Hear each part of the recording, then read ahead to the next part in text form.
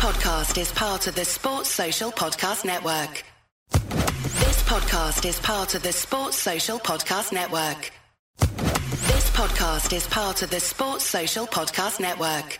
This podcast is part of the Sports Social Podcast Network.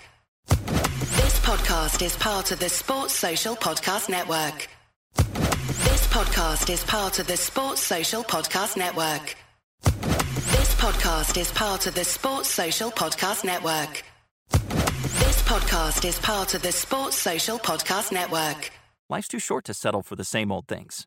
Whether you're picking up a new hobby or checking out that hot new restaurant in town, Movement keeps your look and lifestyle fresh. With sleek, ultra-clean watches at a price that won't break your budget. With a wide range of fresh, modern designs and industry-leading materials, life never gets old with a Movement on your wrist. Make your everyday sidekick for life's adventures a Movement watch. Get 20% off at MVMT.com with code SLEEK. That's MVMT.com, code SLEEK.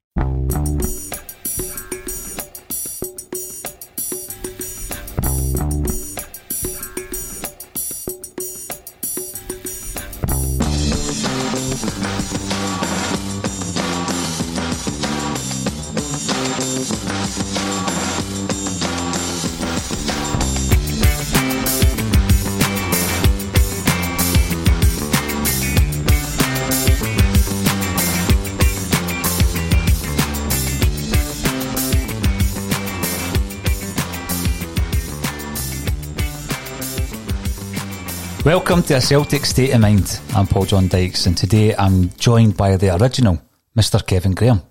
The original? The original, aye. Kevin, episode 300, mate. I know, that's unbelievable. 300 episodes of A Celtic State of Mind. I remember the first one very well. So did I. You were wearing a Mickhead t-shirt and shorts. Shorts, yes. My attire's probably improved a bit, maybe. I'm not 100% sure, but 300 episodes. I think if anybody would have told us that we would get to here in 300 episodes, I wouldn't have believed them, But it was always the thing about A Celtic State of Mind when you sold it to me. Basically, it wasn't going to be the same as everything else is out there, and we've sort of proved that as we've went on. And to sit here, be doing video broadcasts, podcasts, live events, going to be publishing books. Yeah. Magic. It's great. Some bumps along the way, but that's nothing's going to run smoothly, is it? Nothing that we couldn't overcome, Kevin. But you're right, with regards to A Celtic State of Mind, we set it up with a vision, and the vision was to do things a wee bit differently. And the staple podcast back in the day, and until recently really, Kevin, was based on interviews, letting people tell their stories about this thing called Celtic, and it fared as well. But what happened during the lockdown is we turned that into a daily routine, and obviously, you know, when you're speaking to somebody every single day for months and months, you get to the point where you think, right, let's change it a bit. It's all right when you're doing it once a week. We started doing it daily. Let's change it up a bit. And we looked at other inspirations from outside of the world of football as to how other industries are working in relation to engagement and creating content. And we realised that live and interactive is the way to go. And it certainly has been the way to go over the last few months. And we're doing the bulletins every single day, every weekday that is. Today, this is our third. We've got another one coming later on. Yesterday we done 3. We try and create as much content as possible. I was looking at iTunes earlier on today, and I'm not going to labour this, but as far as iTunes are concerned, we have put out more episodes than any other Celtic outlet. I'm pretty chuffed with that. Aye, it's. I'm just thinking back there to that day when we recorded the first podcast, and there's maybe a bit of symmetry here. The day we recorded the first podcast, it wasn't the day it went out, but the day we recorded it, Scotland played England that afternoon, and Lee Griffiths scored the 2 free kicks, because I was going to the Scotland-England game. You were? Wow. I remember sitting watching that on the couch. So that was June the 12th. It would have been 2017. Oh, that's incredible. It was, you're spot on. You're spot on. I remember sitting watching the game, and my wife's not a big football fan, but she was asking me about the guy Griffiths, etc. And all I said was there's nobody else in Scottish football could have done what Lee Griffiths did that day. That's the way I explained it. Now, is there anybody else in that Celtic squad could have done what Lee Griffiths done yesterday? I got it tight yesterday once he scored that goal, and I'm quite glad. I'm quite happy to actually to be proven wrong.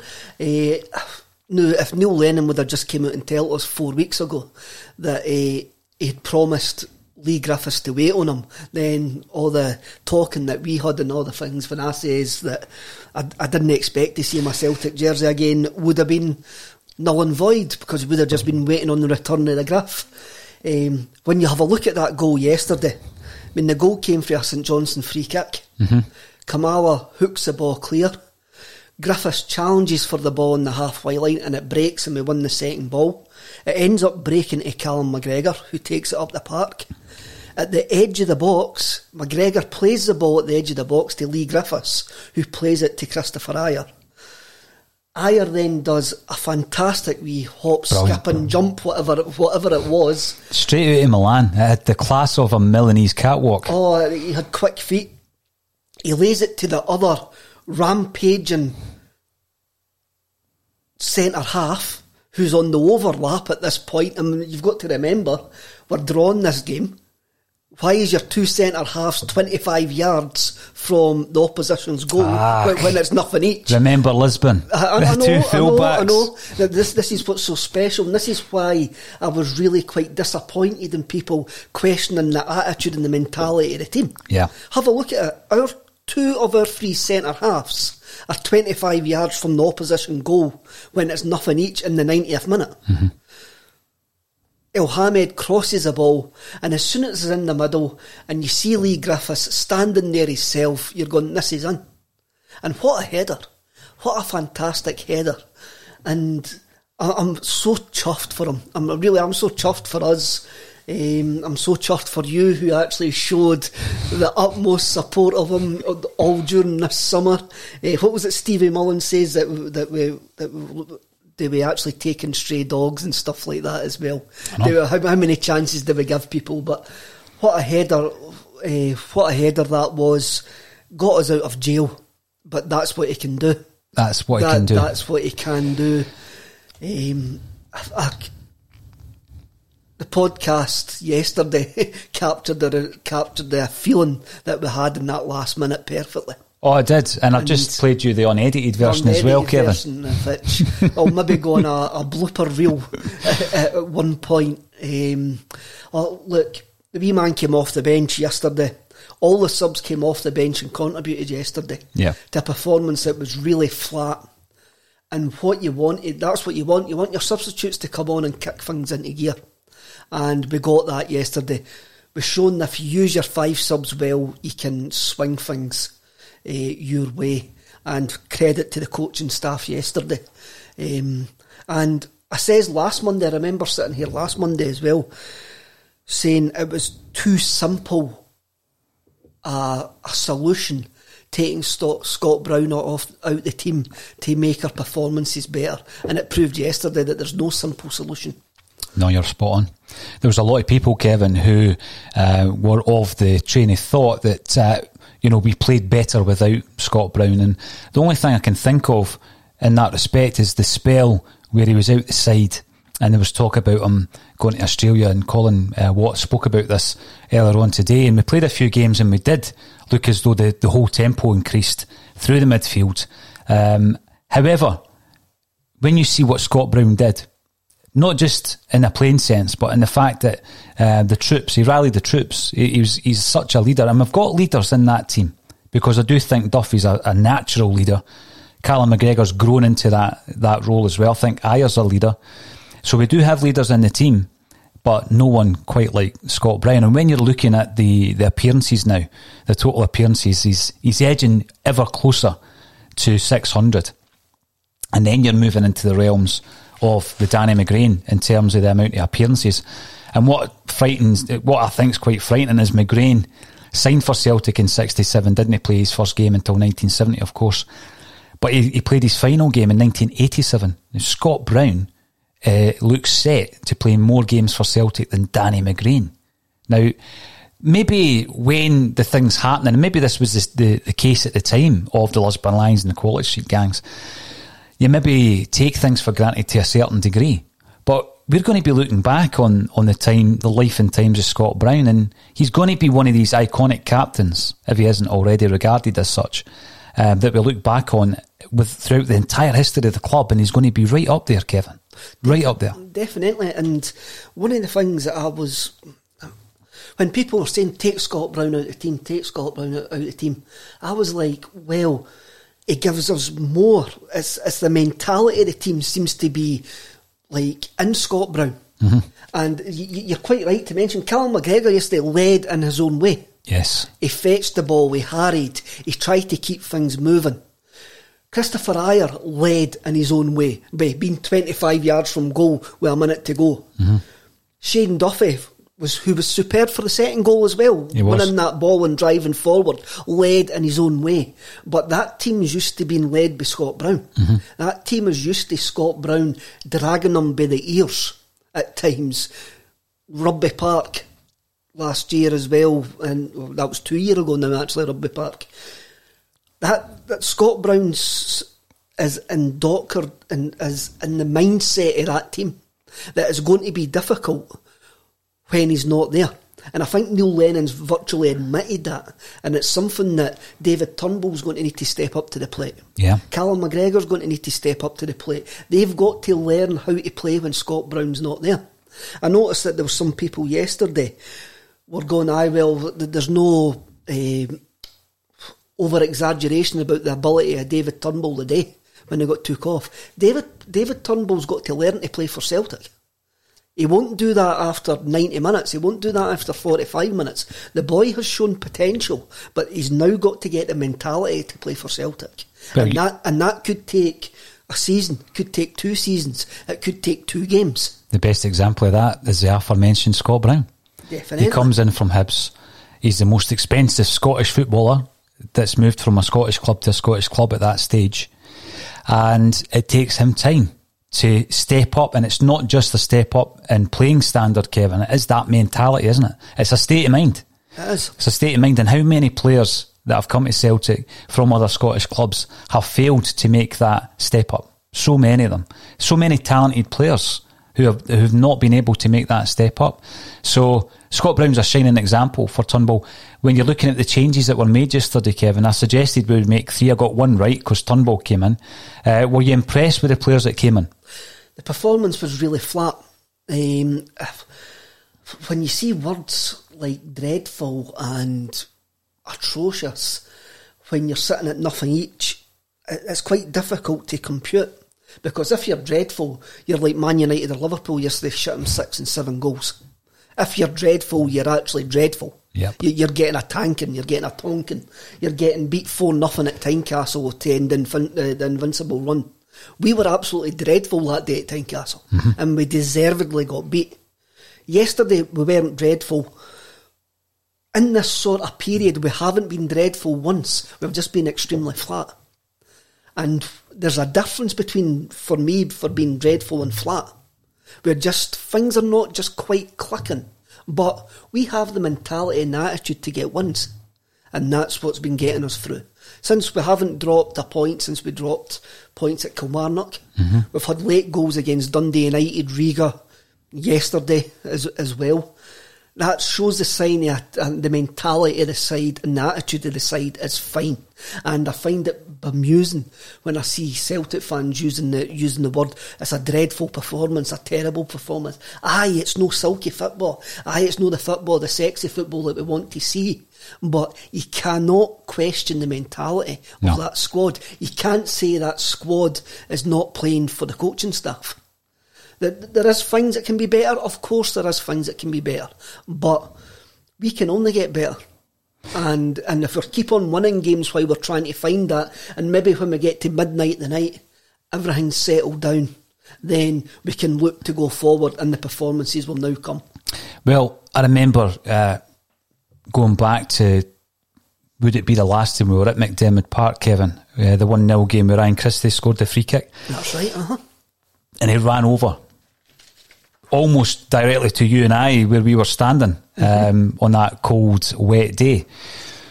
And the unbridled joy in his face and in his body language that day could be unquestionable, right?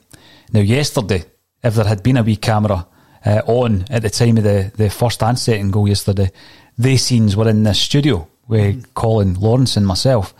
But someone has picked up on the lack of celebration from Ryan Christie when we scored the first goal. Do you read anything into that? I don't know. I noticed it as well, and I didn't notice it until I watched a replay of the goal on last night on Sports Scene, and it just seems a bit weird that he didn't celebrate a last minute winner. I suppose we could be reading too much into this.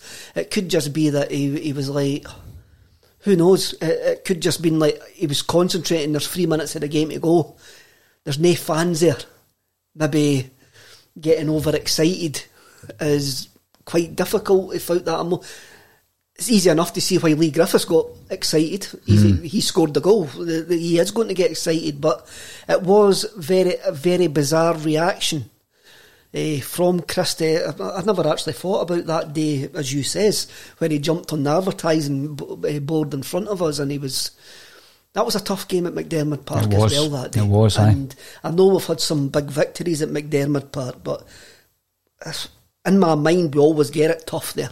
We don't usually get it easy. I can only remember one game, the free-flowing, the game that we tore them apart. 6-0. Yeah, but generally it's tight, it's tough. What's Christie expecting? Is he expecting to move today? Is he disappointed that somebody behind the scenes says, no, you're not moving this window? Is he disappointed that maybe his agents promised him a move and it's not came about? It could be that he's at McDermott Park yesterday. And again, you can't. Let's have a wee look at this. You can't question his attitude, because he came on and he tried to make things happen. And I made that point on Thursday night with Stevie Mullen as well, during the second half, taking my notes during the second half of the game, Kevin. Everything we did positively came through Christie. And there were 7 or 8 examples, actually, against Sarajevo. And it's Ryan Christie. He either shoots or he's taking the corner or he's setting something up. And everything he did was positive. Sometimes people look at him as being a prima donna. I've heard that said. Yes, a lot of his passes go astray, but... It's the Marketer's Report. This week, Patrizio Spagnoletto, Global Chief Marketing Officer, Direct to Consumer for Warner Brothers Discovery, weighs in on the difficult task of building and retaining consumer trust. Trust is a really hard thing to build and a really easy thing to destroy, and we have to be very respectful about that. Our partnership with iHeart has really helped us build that trust and that relationship with the on-air talent. The best thing for us to do is to build a relationship with our consumers. And if those consumers have a relationship with the DJs that are on air, then we want to build on that. House of the Dragon, which was one of our most successful, if not the most successful campaign we've ever done for a show, audio was a core part of that. As the #1 audio company, iHeartMedia gives you access to all. Every audience, live conversations, trusted influencers, and the insights and data you need to grow. Not just a media company, iHeartMedia is your access company. Go to iHeartResults.com for more. Texting privacy policy and terms and conditions posted at textplan.us. Texting enrolls for recurring automated text marketing messages. Message and data rates may apply. Reply stop, opt out. The pandemic has been hard on all our kids. New studies show more than 1 in 3 children who started school in the pandemic now need intensive reading help. That's right. Millions of kids in kindergarten through 3rd grade in the United States cannot read at grade level. Here's the good news. Your child can be reading in just 30 days, guaranteed, with Hooked on Phonics. Even if your child has been struggling, Hooked on Phonics will teach your child to read in just 30 days, guaranteed. And right now, you can get started for just $1. Text the word GRADE to 323232 right now. Hooked on Phonics is highly effective and incredibly fun, and everything can be done right from home and in less than 20 minutes a day for more than 30 years. Hooked on Phonics has been the proven learn-to-read program that kids love to use. Text GRADE to 323232 and teach your child to read in just 30 days, guaranteed. Text GRADE to 323232 right now and get started for just $1. Text GRADE to 323232 now. Text GRADE to 323232. If you focus on them, it's taking the shine off all the good work that he's doing. And again, when he, as you say, his participation was positive in the game yesterday. I don't think there's ever been a game where he looks as though he's not interested. No. That just shows that he didn't celebrate the goal. It doesn't mean to say he's not interested. I mean, it could well have been a professionalism where the game's not finished yet. We still need to obviously see it through.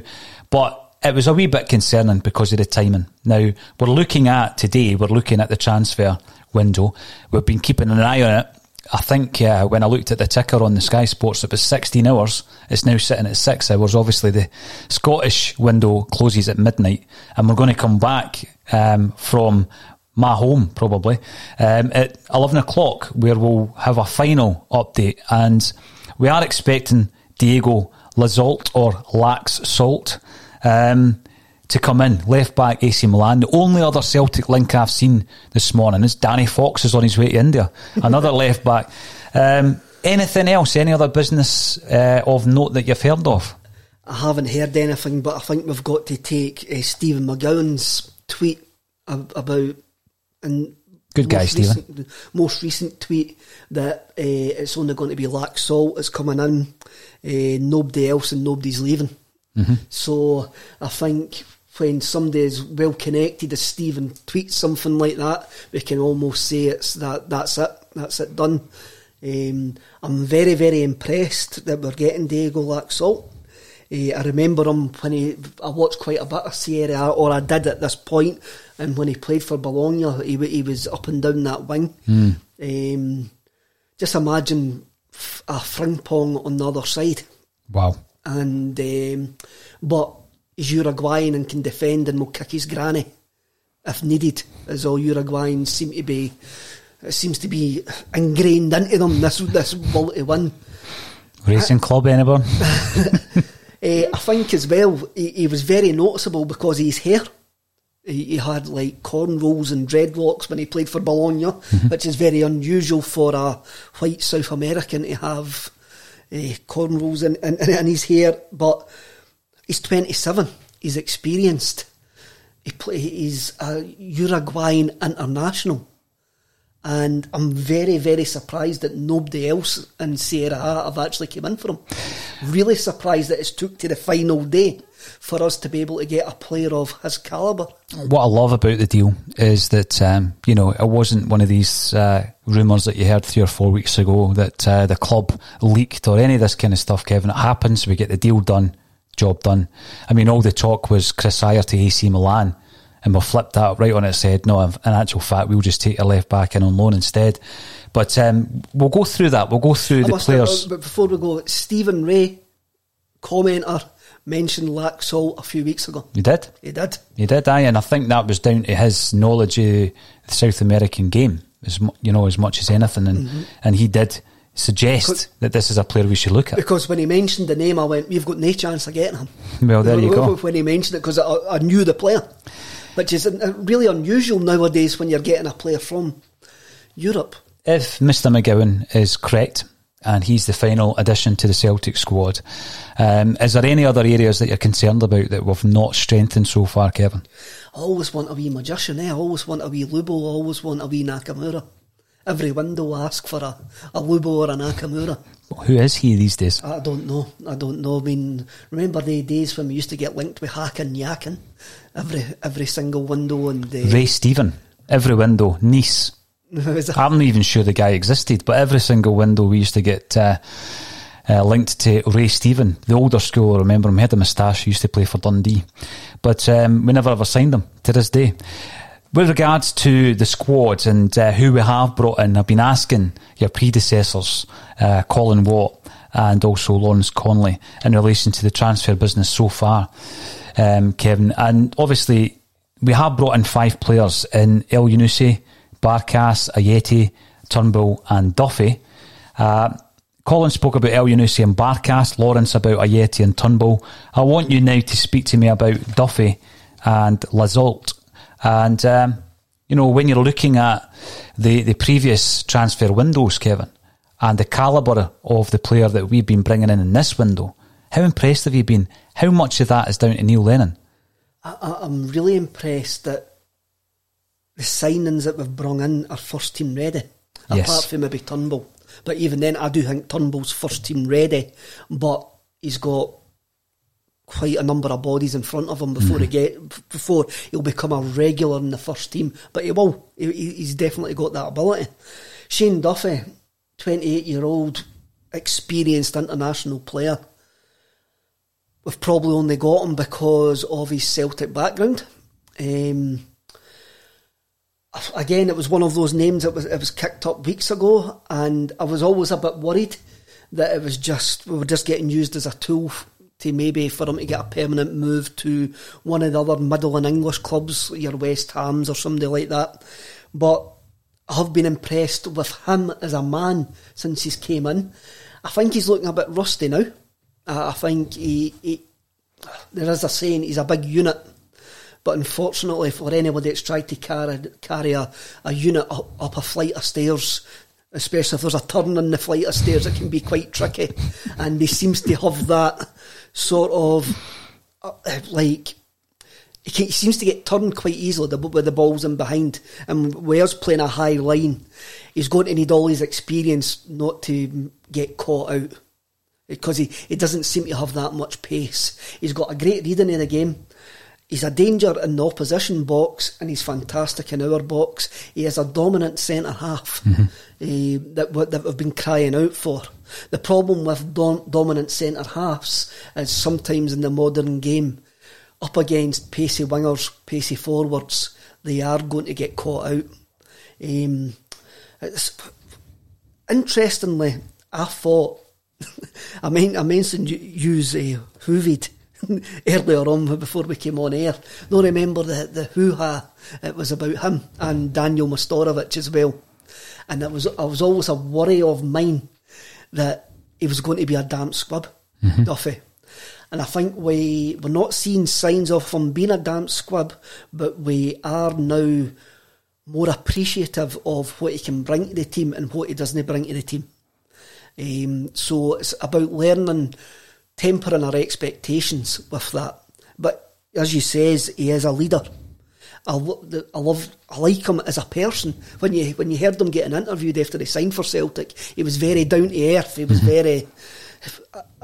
He'll be good for the team, good for the squad, good for Christopher Ajer alongside him, good for Christopher Jullien as well when Jullien comes back. I mean, you look. He doesn't look too comfortable in the ball. He likes to give the ball not away, but he'll pass. He'll do the horseshoe pass that you see so often in the modern game now. You look at big Christopher Jullien. I reckon we missed Jullien yesterday for his balls across the top. I was just going to say that's Duffy. You know what Duffy doesn't have. Jullien's got the distribution, and Ajer's got the dribbling, if you like, or the ball playing part and aspect to that. How important do you think Duffy has been and will be to his fellow centre halves in terms of that leadership quality and making sure that they're organised, especially in front of a new goalkeeper who obviously in the first few weeks of the season we were still getting used to? He seems to be quite vocal, which is something we're maybe missing in the back line. It's quite, as you've said a number of times on this show, it's quite unusual now to be able to hear the shouts, whereas before you couldn't hear the shouts before, and you can hear Duffy be quite vocal. You can hear the goalkeeper being quite vocal as well. So he is going to be. He's played at a higher level than any of the back three. What I would call our first choice back three, Jullien, Duffy and Ajer. He's played at a higher level than any of them. He's got more experience than any of them. So you would think that he would be able to get them through games, especially if games when we're under siege. I've got no worries about our back line now developing a siege mentality if there's any game when we're hanging on. I mean, you've seen him thrown himself in front of things. He doesn't think twice about doing things like that. Something that you don't see in Jullien and Ajer. Ajer sometimes can be a bit rash, goes down too easily. With Duffy, he seems to have a reading of the game better. You saw it yesterday against St Johnstone when he intercepted that Stevie May pass for the second goal. He's going to need to use his reading of his game because he knows himself that he hasn't got the pace. So it's how he reads the game, how he's going to talk the two through the games as well, is going to be really, really important going forward. And just he knows what the club's about, Big Julien's bought into what the club's about as well. I think we can say that. So's Ayer. And if they're fully focused on the job ahead, I've got no worries about them as a back three. No worries whatsoever. And I think Duffy does improve us despite his quite obvious limitations. When you think about the furore around him signing, we spoke about it for a few weeks before he arrived. He was the player we wanted, Kevin. We've now likened him to carrying a fridge up a high flight stairwell. and what I would suggest is he played no football.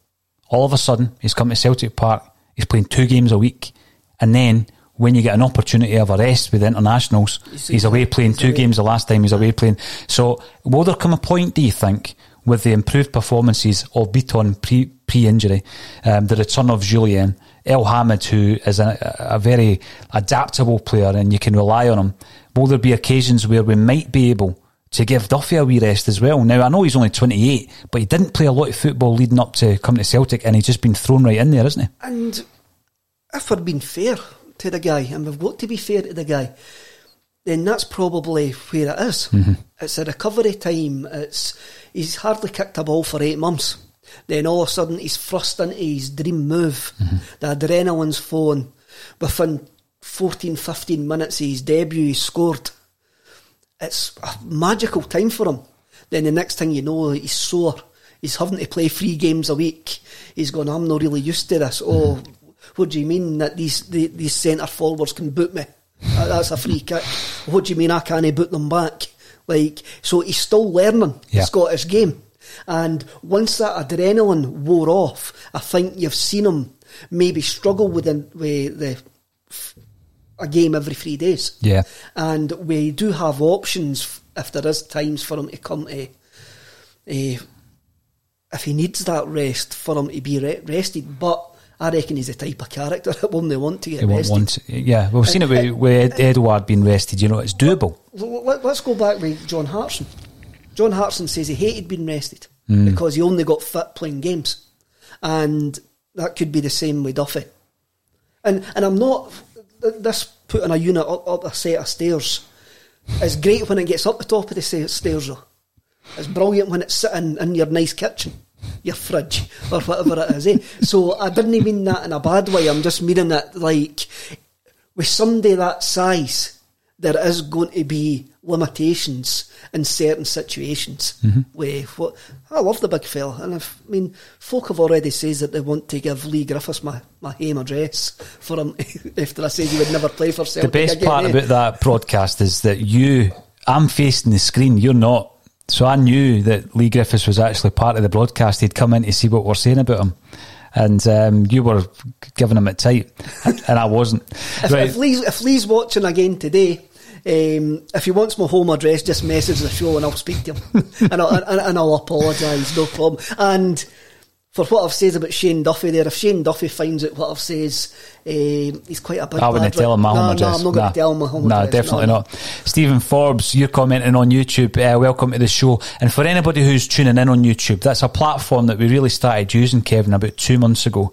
We really try to build up the subscriber base just so we can get out to as many people as possible, because it's all free on YouTube, so get us watched, and we'll go out as often as we can. Today we will have 4 broadcasts. This is number 3. This is the treble. And Stephen Forbes is saying, if an experienced left-sided player comes in and we retain our key players, an 8 or 9 out of 10 in terms of the transfer window. If no left-sided reinforcements, 6 to 7 out of 10, as it's an area we've needed to strengthen for some time, for some weeks. When we're looking at the actual strength of the transfer windows, what I was doing with Colin earlier on was looking at some of the earlier ones, Kevin, and some of the other transfer windows in the past, part of the 9 in a row era. Season 2014-15, we brought in Craig Gordon, Berget, remember him, Tonev, Denaya, Wakaso, Skepovic, Guedetti. Quite a few of those guys were in on loan. And then obviously in the January transfer window, we brought in Duffy, Mackay, Stephen and Armstrong. Who did we lose? We lost Forster, Samaras and Kayal. That was an interesting transfer window. How would you rate that compared to the current season? Obviously, the current season's far better. Far better. That would have been Ronnie Dyler's first season. That would have been Ronnie Dyer, but then you have a look at that. You've got Denai and Guidetti. Guidetti could have been a player for us. He could have been. He's one that sometimes I look at it, got away. Frustrates me. I think so. Yeah. I mean, I don't know even where he is now. We sold him to Celta Vigo, but he's since moved from there. Am I right? Alaves, maybe, another club in Spain. But he could have been a cult hero at Celtic. I know. He had the ability, definitely. He that goal definitely he did. scored against, was it Inter Milan? He's one that I was disappointed that did leave. I know, he could have been, as you say, he could have been a real fan's favourite. Now, when we're looking at the following season, which would have been Ronnie Dyler's second season in charge, we brought in Boyata, Janko, Chiefche, Allen, Blackett, Christie, Simonovic, Cole, Sviatchenko, Roberts and Kazim Richards. So a busy arrival desk that day. And we lost Pookie. This week on The Marketer's Report, Patrizio Spagnoletto, Global Chief Marketing Officer, Direct-to-Consumer for Warner Brothers Discovery, weighs in on building trust. Trust is a really hard thing to build and a really easy thing to destroy, and we have to be very respectful about that. Our partnership with iHeart has really helped us build that trust and that relationship with the on-air talent. As the #1 audio company, iHeartMedia gives you access to all. Every audience, live conversations, trusted influencers, and the data you need to grow. Go to iHeartResults.com for more.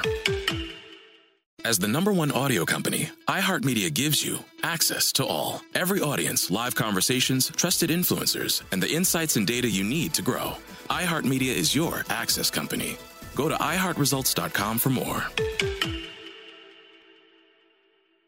As well as Matthews and Virgil van Dijk. So plenty of bodies coming in. But when you're looking at that, how many of them really made the grade for Celtic? Boyata certainly did. Ryan Christie, Jozo, Roberts and Sviatchenko. Sviatchenko did. He did. Very bizarrely moved on for... But it was strange timing, wasn't it? Aye, really bizarrely moved on. I mean, he was no worse than any other centre-half. Lacked a bit of pace. He did. Aye. But he was no worse than any other centre-halves that we had at the time. He was a Danish international, So that window, at the time... That window probably became to be a good window because you've got Christie, Boyata in it. And even the previous window, when you look at the January signing, Armstrong as well. Yeah. And come on, that was the window we got Paddy Roberts. Are we allowed to mention Paddy Roberts on transfer deadline day? May as well. I know. And then obviously the first season under Brendan Rodgers, we brought in Ayer, which was a legacy of Ronnie Dyler, of course, Dembele, Toure, Sinclair, De Vries and Kouassi. Not a bad transfer window. Not as good as this one, I wouldn't have thought. Toure done the job to get us in the Champions League. That's what he was brung in for. Scott Sinclair, always going to be fondly remembered for his time at Celtic. Who else did we bring? Dembele. Come on. One of the best centre forwards that we've had since Henrik Larsson. They three make up for your Kouassi and who else? De Vries. Aye, they three make up for that. One of the departures, because we did see the departure of Johansson, who was a player I liked a lot. Mulgrew, Skepovic and Tony Stokes. Where is Tony Stokes? Maybe he's away to India with Danny Fox. Well, I think Robbie Fowler was interested in taking him to the Indian Super League. That was the last I heard. That's a bizarre move, eh? I take it Robbie Fowler must know Danny Fox, eh? They're both Scousers. That sounds like everybody in Liverpool kens each other. I know, like it's a wee village. Like it's a wee village, eh? That's like the Americans that say... You're from Scotland, do you know this guy? Aye. Yeah. So here we go. Boom, boom, Coyle. Does Lassault go straight in on the left side for the Rangers game? See, that's a good point. That's a very good point. How often have we seen that where a player gets thrown right in against Rangers in their various guises, and it's a difficult game for them. I remember back in the day, Stuart Slater, and he performed brilliantly against Rangers, didn't he? But there's been other occasions where players have been thrown in and the game has just passed them by. Yes, it'll probably all depend on his fitness. And I don't know if he's away with Uruguay over the next fortnight. So it will depend on his fitness. It'll depend on his attitude. It'll depend on how he integrates with the squad. Neil and the coaching staff have been a bit reluctant to throw guys straight in, unlike Martin O'Neill, who that was one of Martin O'Neill's management tricks, to sign players and throw them right in and just tell them, oh, well, you've no trained with your teammates, that's fine, just go and play left back. Yeah. And so for me, I would say yes, and just tell him there's a guy there on Rangers' right hand side who says that he's the best player in Scotland. Go and Uruguay in him. That would be an interesting challenge for him, that's for sure. John Hewitt, you're commenting on YouTube, making soup and salads up for the week. Need news on what's going down on the hoops. Hail, hail. Well, John, I've asked this question before, is it the John Hewitt? Remember he signed for Celtic, £250,000 under Billy McNeil? Well, what is going down, it would appear that Celtic's transfer business will conclude with the signing of Diego Lazolt. And the next question actually is an interesting one from IH Decorating. Is the news that no major outgoings to happen every bit as big as others coming in? I would say yeah. I think if nothing else happens other than us finalising the deal with AC Milan, for Lazolt that is, not for Aya, then I am delighted with that. That means we've never buckled to any kind of financial pressure or otherwise with regards to Edouard, Christie, Ayer and Cham. We go into the season after this window much stronger than we did prior to the transfer window, if you ask me. Definitely. I think if you go back through our vast video archive now, you'll see the video that we made the day that we won 9 in a row. That's right. And I says on that day I would be happy to stand still, and which would mean not to lose any of our top players and bring in the 2 guys back on loan. So that was Foster and Moy. El Younussi, yeah. So am I disappointed Foster's didn't come back? Of course, but I think Barkas has got different attributes, and he's looking. He looks like a French sculpture or something. I like the fact that he's got a bit of an iconic look about him. Like he's going to be a bit, he's definitely going to get involved in a bit of the old shenanigans on the park and that, and probably against Rangers. Definitely. And going back to a goalkeeping point of view, I'm very, very confident with him with balls coming into the box. He did lose one yesterday, right enough, but didn't seem that concerned, did he? Didn't seem to bother him. And any time you see a ball whipped into the 6-yard box, you go, he's coming to catch that. He very, unlike Big Fraser, who liked to punch things, he seems very comfortable catching the ball, and his movement when he catches that ball, he's instantly looking for an out ball. He's instantly looking for an out ball. Yep. He's got that movement. So I did say at that point I would be happy to stand still. We have improved, which I didn't expect, just because of the whole financial situation that we're currently finding ourselves in. I mean, at the moment we're probably running that, depending on what the loan fee is for Lazolt, we're probably going to be running at a £12 million deficit on transfers. So we've spent we've plus 12 million on transfer fees in a pandemic transfer window. I know, and it's 12 million of our own money, which is the difference. Yeah, so we're not getting into debt by buying these players in. Again, even this transfer window's no shut, but then the more pessimistic in us will probably look to January and go, could we lose somebody in January then to make up this balance? It is possible, but you look at this window as an utter success when you look at the circumstances that we're in, the calibre of player that we've brought in, the age of the player that we've brought in, and just the whole backdrop of this pandemic, complete and utterly strange world that we're now finding ourselves watching football in. The big thing for me, Kevin, is you watched that game yesterday and 2 players that came on and contributed weren't quoted a month ago.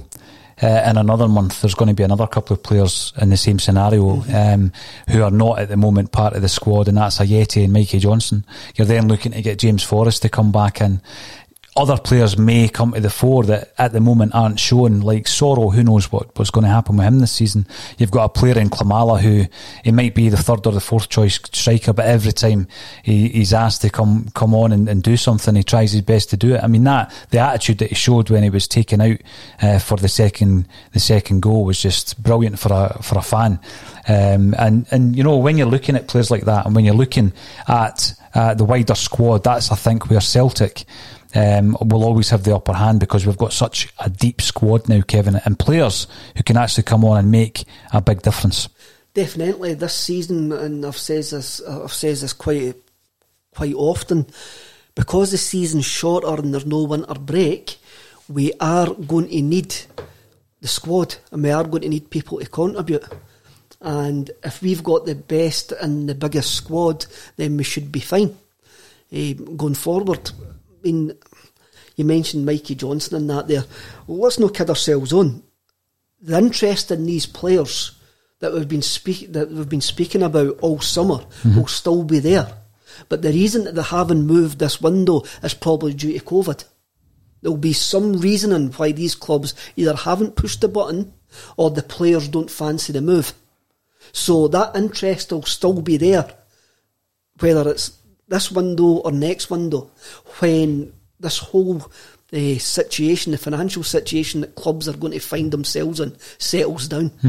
This is a completely strange transfer window, and we've came out it really, really well. And if we go to midnight tonight and we've still got Eddie, and we've still got Ayer, and we've still got Cham, then you go, wow, I didn't expect that to happen, because I really didn't expect that to happen. Well, fair play, to Celtic, because Celtic fans, we've been looking at the fact that, we've invested, Kevin, we've got a virtual season ticket, but we're looking for what extra you're going to get, because it now looks as though we're never going to get back into the stadium this season. I think we were all very optimistic about getting in there October, and when we had the middle of October in the diaries. It's not going to happen. We won't see the inside a football stadium this season by the looks of it. But one thing the club have certainly done, it would seem, and there's a few hours to go, is that they have ensured that, the squad that we want to be there is there. And that's massive for Celtic fans in this season of all seasons. Now, Stephen T comments on YouTube, Paul John, biz all done, you can leave the equipment in the studio. Well, we might have done that, but then Kevin turned up with a packet of matchmakers to celebrate 300 episodes, so we decided to run with another episode. And Francie Dub LU says, happy 300th, lads. Well, thanks very much. And, it's 300 episodes, and the archive is on YouTube. The archive is on iTunes, Spreaker, various other platforms as well. Scott Graham, you're passing on your congratulations, and we do appreciate it. Also, IH Decorating, best platform out there for Celtic fans. William Kennedy, Axom is the best platform available to the Celtic fans. Keep up the great work. We intend to do that. We've got big plans for, other shows, Kevin, other shows that are Celtic related, and quite a few that are not Celtic related as well, for other podcasters to get involved. Brilliant getting that feedback. It's brilliant getting the feedback, and thanks very much to everybody who's been with us for the start, or who's just came on board since we've started doing the more video interactive stuff. Sometimes with a podcast it can be a very delayed reaction, but with this one it's great getting the involvement of the viewers, the listeners, and aye, it's great. Thanks very much, boys. Absolutely, Kevin. We realised how effective live and interactive was, but you weren't prepared to set up an OnlyFans page, so you're going to have to get Axom Live Bulletins instead. Now, Stevie Ray, who certainly knows a lot about Lazolt, has said the addition of this player will be a tremendous piece of business. Fast, aggressive, technically good. If he gets back to his performances of Genoa and the 2018 World Cup, it will be KT who? Now, Stevie knows a lot about this player. He's kept an eye on him. And it was actually Stevie Ray who brought it up, suggested him. And here we are.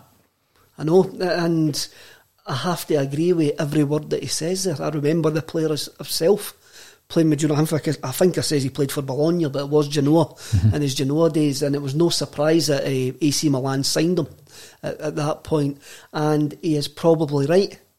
If Diego Laxalt gets back to what he was in 2017-18 for Genoa, I hope that we have a buy clause in this.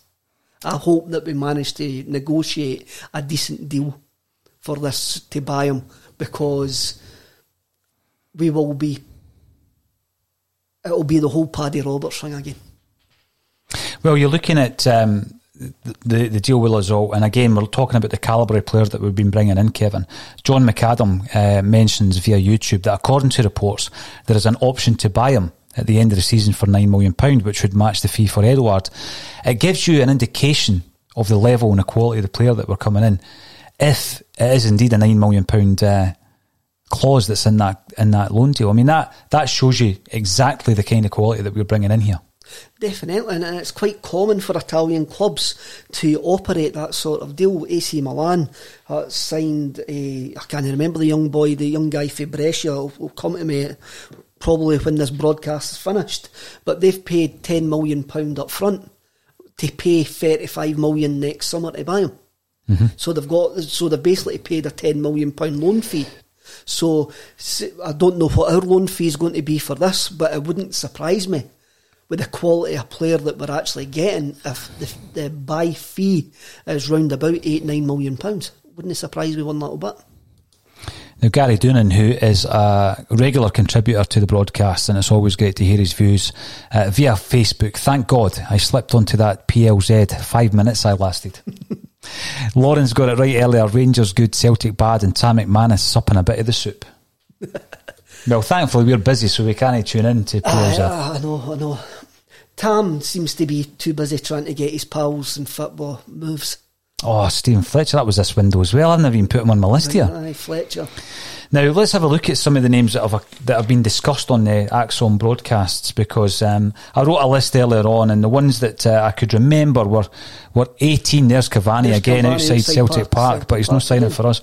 18 players we were linked to, but there's been more, of course. One of whom that I've totally forgot about, but I'll stick him on your list, was Stephen Fletcher.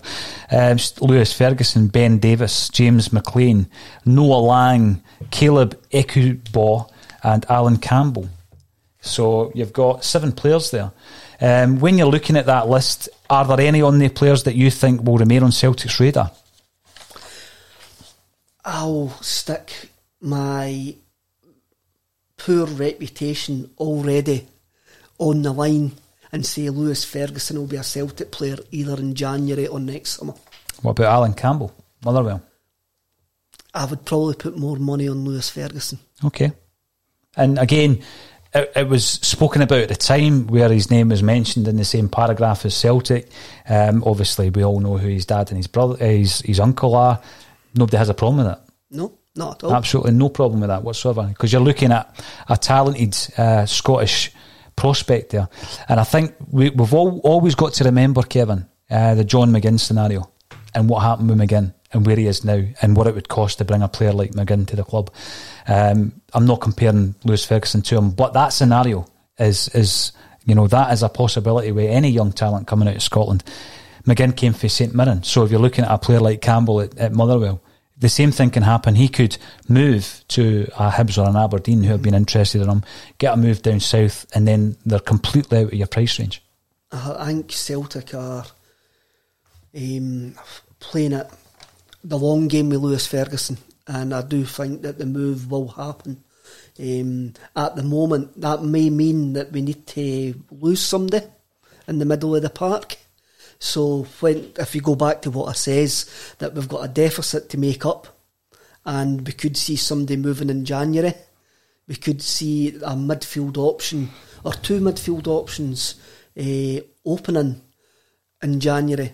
And I think Lewis Ferguson might be coming to fill in one of those spaces in the squad. And the Sky Sports yellow ticker is just telling us that Diego Latsalt is in London for his Celtic medical. Oh, that's brilliant, because Colin Watt told us that 3 or 4 hours ago. Of the list of players that you've been given, and I'll run through them again: Lewis Ferguson, Ben Davis, James McLean, Noah Lang, Caleb Ekuban, I think I called him Ekubo, Ekuban, Alan Campbell, Stephen Fletcher. When you're looking at that, players obviously been tied up elsewhere. Is there any that you regret we didn't go for or pursue? Ben Davis seemed to be an interesting one, but I think the fee was a bit on the high side. It usually is when you're buying from that English market. You never mentioned Alfie Doherty. I think he was on Lawrence's list. Was he on Lawrence's list? Yeah. Probably the Ben Davis one. I've already said about Lewis Ferguson.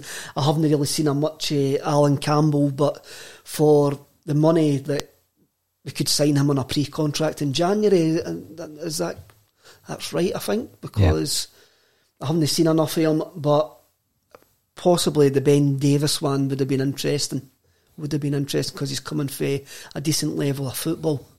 But again, a lot of these names, you don't know how much truth is in any of them.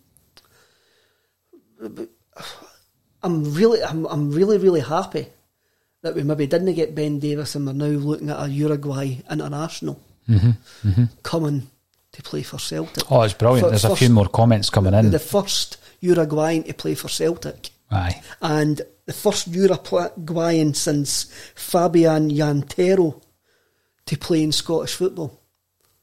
Right, who did he play for? He played for Gretna in season 2007-2008, and he scored the free kick at Fir Park when it was Chris Cullen's finest moment in a Celtic jersey. Oh, don't mention him.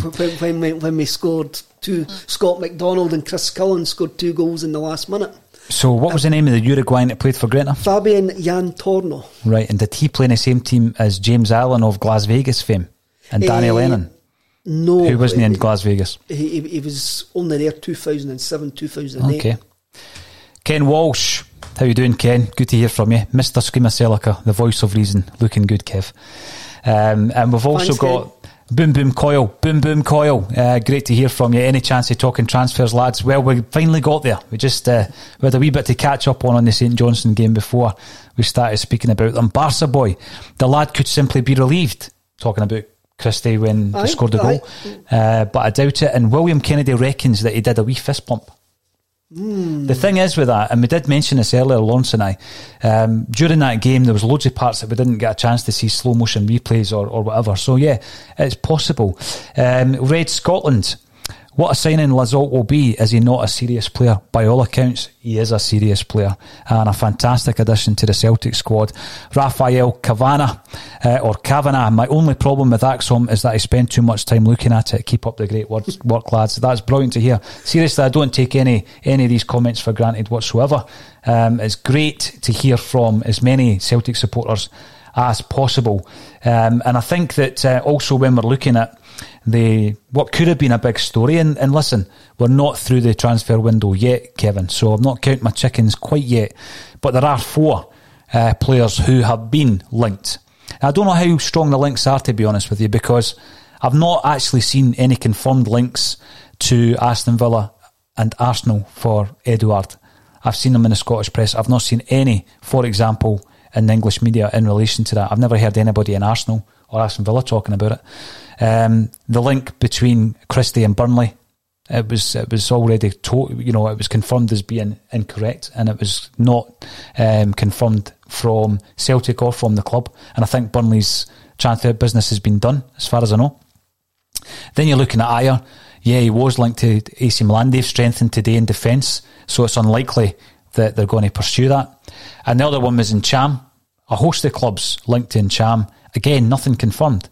So we could be coming out of this window with all 4 of them, and that would be fantastic. If we do lose one of them, Kevin, and you had to choose which one, who would it be and why? Oh,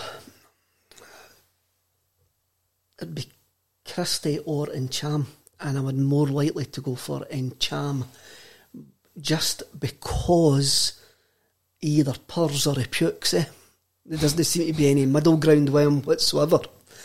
And sometimes he frustrates the living daylights out of us. Yesterday, he didn't really do anything. But then there's other games where you see him playing passes that nobody else in Scottish football can actually play. Because of his pedigree, because he's been at Man City, because he's impressed in Serie A, because he's impressed with the French under-21s, I think we could command a decent fee for him. And also, we have plenty of bodies in that area of the pitch. Let's talk about Tom Roddick's fantastic wee turn yesterday. It's the first time we've seen that this season, when he done that wee pirouette in the middle of the park. But that's the only reason, because of the number of bodies that we've got in there, and because he has been quite inconsistent for us. And it's a shame, because I really, really do rate him.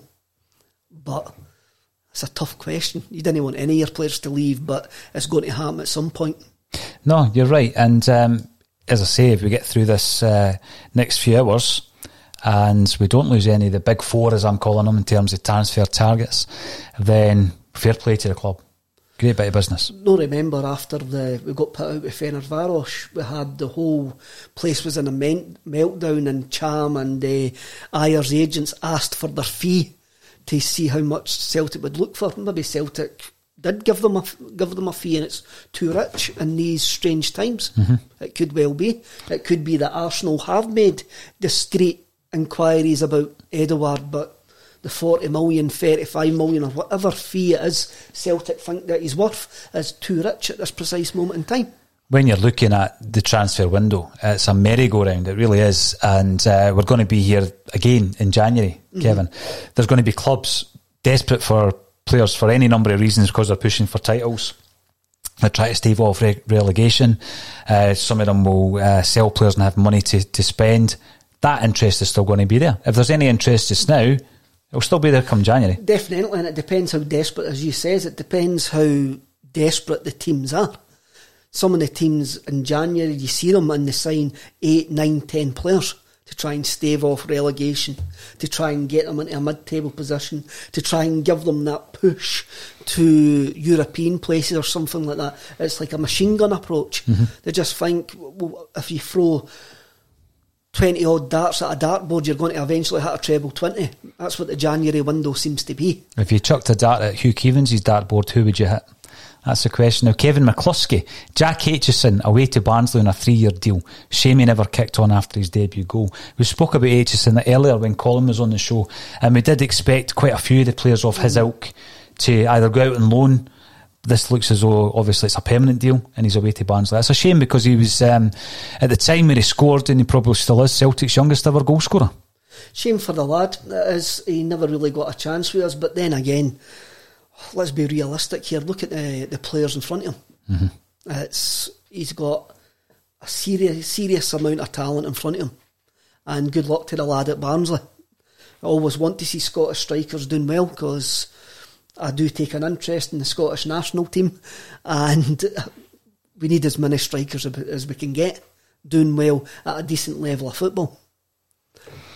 Colin Watt wants to know where your yellow tie is, Kev. Well, we've got these wee yellow things on the mic. Is that not good enough? No? Well, I saw Colin wasn't wearing one, so I took my fashion tips for Colin earlier on. Now, listen, we've got another few things to cover in relation to the transfers. If, for example, we've let 26 players go. If Jack Aitchison's away, that will be the 27th, albeit 12 of them have been on loan. 26 players, that's a phenomenal It's amount, actually, it's interesting when you look at that. A lot of them are young players whose contracts come to an end, Kevin. 12 of them gone out on loan. Of the 27, as it will now be, 8 would be classed as first team players, because I wouldn't class Aitchison, although he's played for the first team, as being part of the squad. If you had to keep one from the players that we've let go this transfer window, Kevin, who would it have been? There's 2 on the list. There would have been 3 if we weren't signing this Uruguayan left back. I would have said Johnny Hayes would have been one if we were going to get left with Greg Taylor. His only option on the left hand side. I'm still a bit worried about the backup goalie situation, so it would be between Craig Gordon and, from a purely romantic Celtic point of view, Swed, because we need somebody to unlock defences. We need somebody that can produce that wee bit of magic. And always hoped that these guys like him and Arzani, I wanted them to be those players. So it's a bit of a disappointment that he's not made it with us. Yeah. But he also doesn't seem to be making it is it Mechlin he's on loan to? He went to Mechlin, yeah. He seems to be annoying their coach already as well, so maybe that's just me being far too romantic, but looking at the squad just now, I wish we would have kept on to hold at Craig Gordon. So we've basically, when we look at the kind of transfer business that Neil Lennon does, and I've said this before, he does tend to buy players that he wants to put right into that team. And we looked earlier on at the transfer business he done back in 2011-12. Different beast entirely back then, but it was players like Kelvin Wilson, Adam Matthews, Victor Wanyama, Fraser Foster, albeit Bangura and El Kaduri came in, but Kaduri was a short-term thing. He buys players, Kevin, to put right into the first team. And already, obviously with the arrival of Lazolt, he's the sixth player that he's brought in this window, and all six of those players could start. They could start their first team players. So what we're starting to see here is Lennon finally crafting his own Celtic side. Apart from Turnbull, there's no projects, And even then, Turnbull probably isn't a project. He's certainly not the long-term one, is he? Yeah, he's right in there. No. Yep. So, there's definitely a change. Is it a short-term change because of what's at stake this season? Mm-hmm. Is this a boom or bust gamble to make sure that we do get the 10 at the end of this season? But when you mentioned Adam Matthews. Adam Matthews was a great servant for us. Could play on the left or the right hand side. He was a decent squad player. Did we let him go too early maybe? We got a sniff, I think, at £2 million at a time where we had brought him in for nothing. We looked upon it as being progress, where you bring in a player and you make a £2 million quick profit on him. It's interesting when Neil Lennon got the Celtic job in the shower after completing the treble. The first thing Peter Lawwell says about him, he knows a player. And when you've started reading what he done in that window there's no many failures in that, and the players that you say are first team ready. Mm-hmm. So it could be again. And remember, at this point last year we were in utter chaos because we didn't have a director of football or whatever, the chief scout, whatever they are. And we had Nicky Hammond and we gave him a 6-week contract, mm-hmm. which was basically saying, right, use your contacts for 6 weeks and get us some players. Yep. So there was no scouting done last summer either. So I'm quite glad that there seems to be a bit of scouting done. With Duffy's obviously the opportunity presented itself. Barkas, he must have been on the scouting team's radar for maybe since EEK. We played EEK a couple of seasons ago. Ayeti, again, we've scouted him quite extensively as well. And Turnbull, has been quite obvious that Neil Lennon's wanted David Turnbull since the moment that he got the job permanently. Mm-hmm. So maybe it's better that we've got a manager who knows a player rather than a development coach. There's certainly an argument there, isn't there? When you look at the results, and hopefully the result will be. But we do need a balance, Paul. We really do need a balance. We need to have projects and we need to have first team players. We've got to have a mix and a balance, and we just can't chuck all our apples in the one basket. Well, it used to be that your projects were nurtured youth players that came through the ranks. That was your projects, and you would go out and sign players to complement that, Kevin. But I like the way it's going. I'm looking forward to seeing Lazolt paraded in a Celtic jersey. And this is the third broadcast of 4. We'll be back at 11 o'clock tonight. And thanks everybody for getting involved on the social media channels. If you haven't already done so, please subscribe on YouTube, because we'll keep the broadcast coming. And all that's left for me to say, Kevin, is thank you once again for joining me on A Celtic State of Mind. Thank you, everybody. Cheers.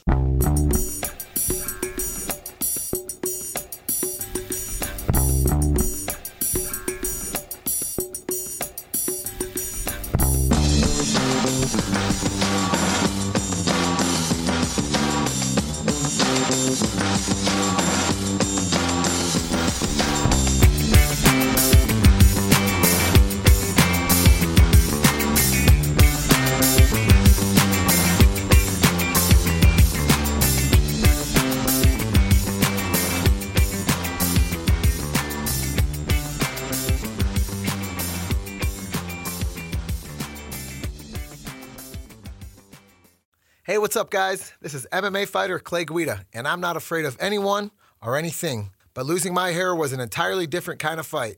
So if you're suffering from hair loss like I was, then you gotta check out my boys at Bosley. Pound for pound, they are the champions of hair restoration. That's why I turned to Bosley to get my hair back. The entire Bosley team was so professional and kind from start to finish. All it took was a simple one-day procedure, and I was on my way back to rocking my full hair again. So take it from me. Don't wait if you are thinning or receding. I'm so thrilled with my results, I just wish I would have went to Bosley sooner. It's time to finally knock out hair loss because the best is yet to come. Check out Bosley today. When MMA fighter Clay Guida was losing his hair, he trusted Bosley to get it back. Now it's your turn. Get a free information kit, plus get a $250 off gift card when you text SCORE to 203203. That's text SCORE to 203203. Don't wait. Text SCORE to 203203. Message and data rates may apply. Guys, got hair loss? I know what you're thinking. Should I shave my head, comb it over, wear a hat? Just stop. This isn't 1970. Keep your hair and your confidence because Bosley, America's #1 hair restoration experts, can give you your real hair back permanently. Check them out today because they're giving away an absolutely free information kit and a free gift card to anyone that texts EASY to 203203. Dude, you don't have to look like your dad because this isn't your dad's hair loss treatment. People all over the country trust Bosley because they're ahead of the curve. They use the latest technology to give you your real hair back. And the best part, Bosley's permanent solution is protected by the Bosley Guarantee. Let Bosley show you for free how awesome your hair could look with an absolutely free information kit and a gift card for $250 off. Text EASY to 203203. That's BASY to 203203. Sports Social Podcast Network. Sports Social Podcast Network. Sports Social Podcast Network. Sports Social Podcast Network. Sports Social Podcast Network. Sports Social Podcast Network. Sports Social Podcast Network. Sports Social Podcast Network.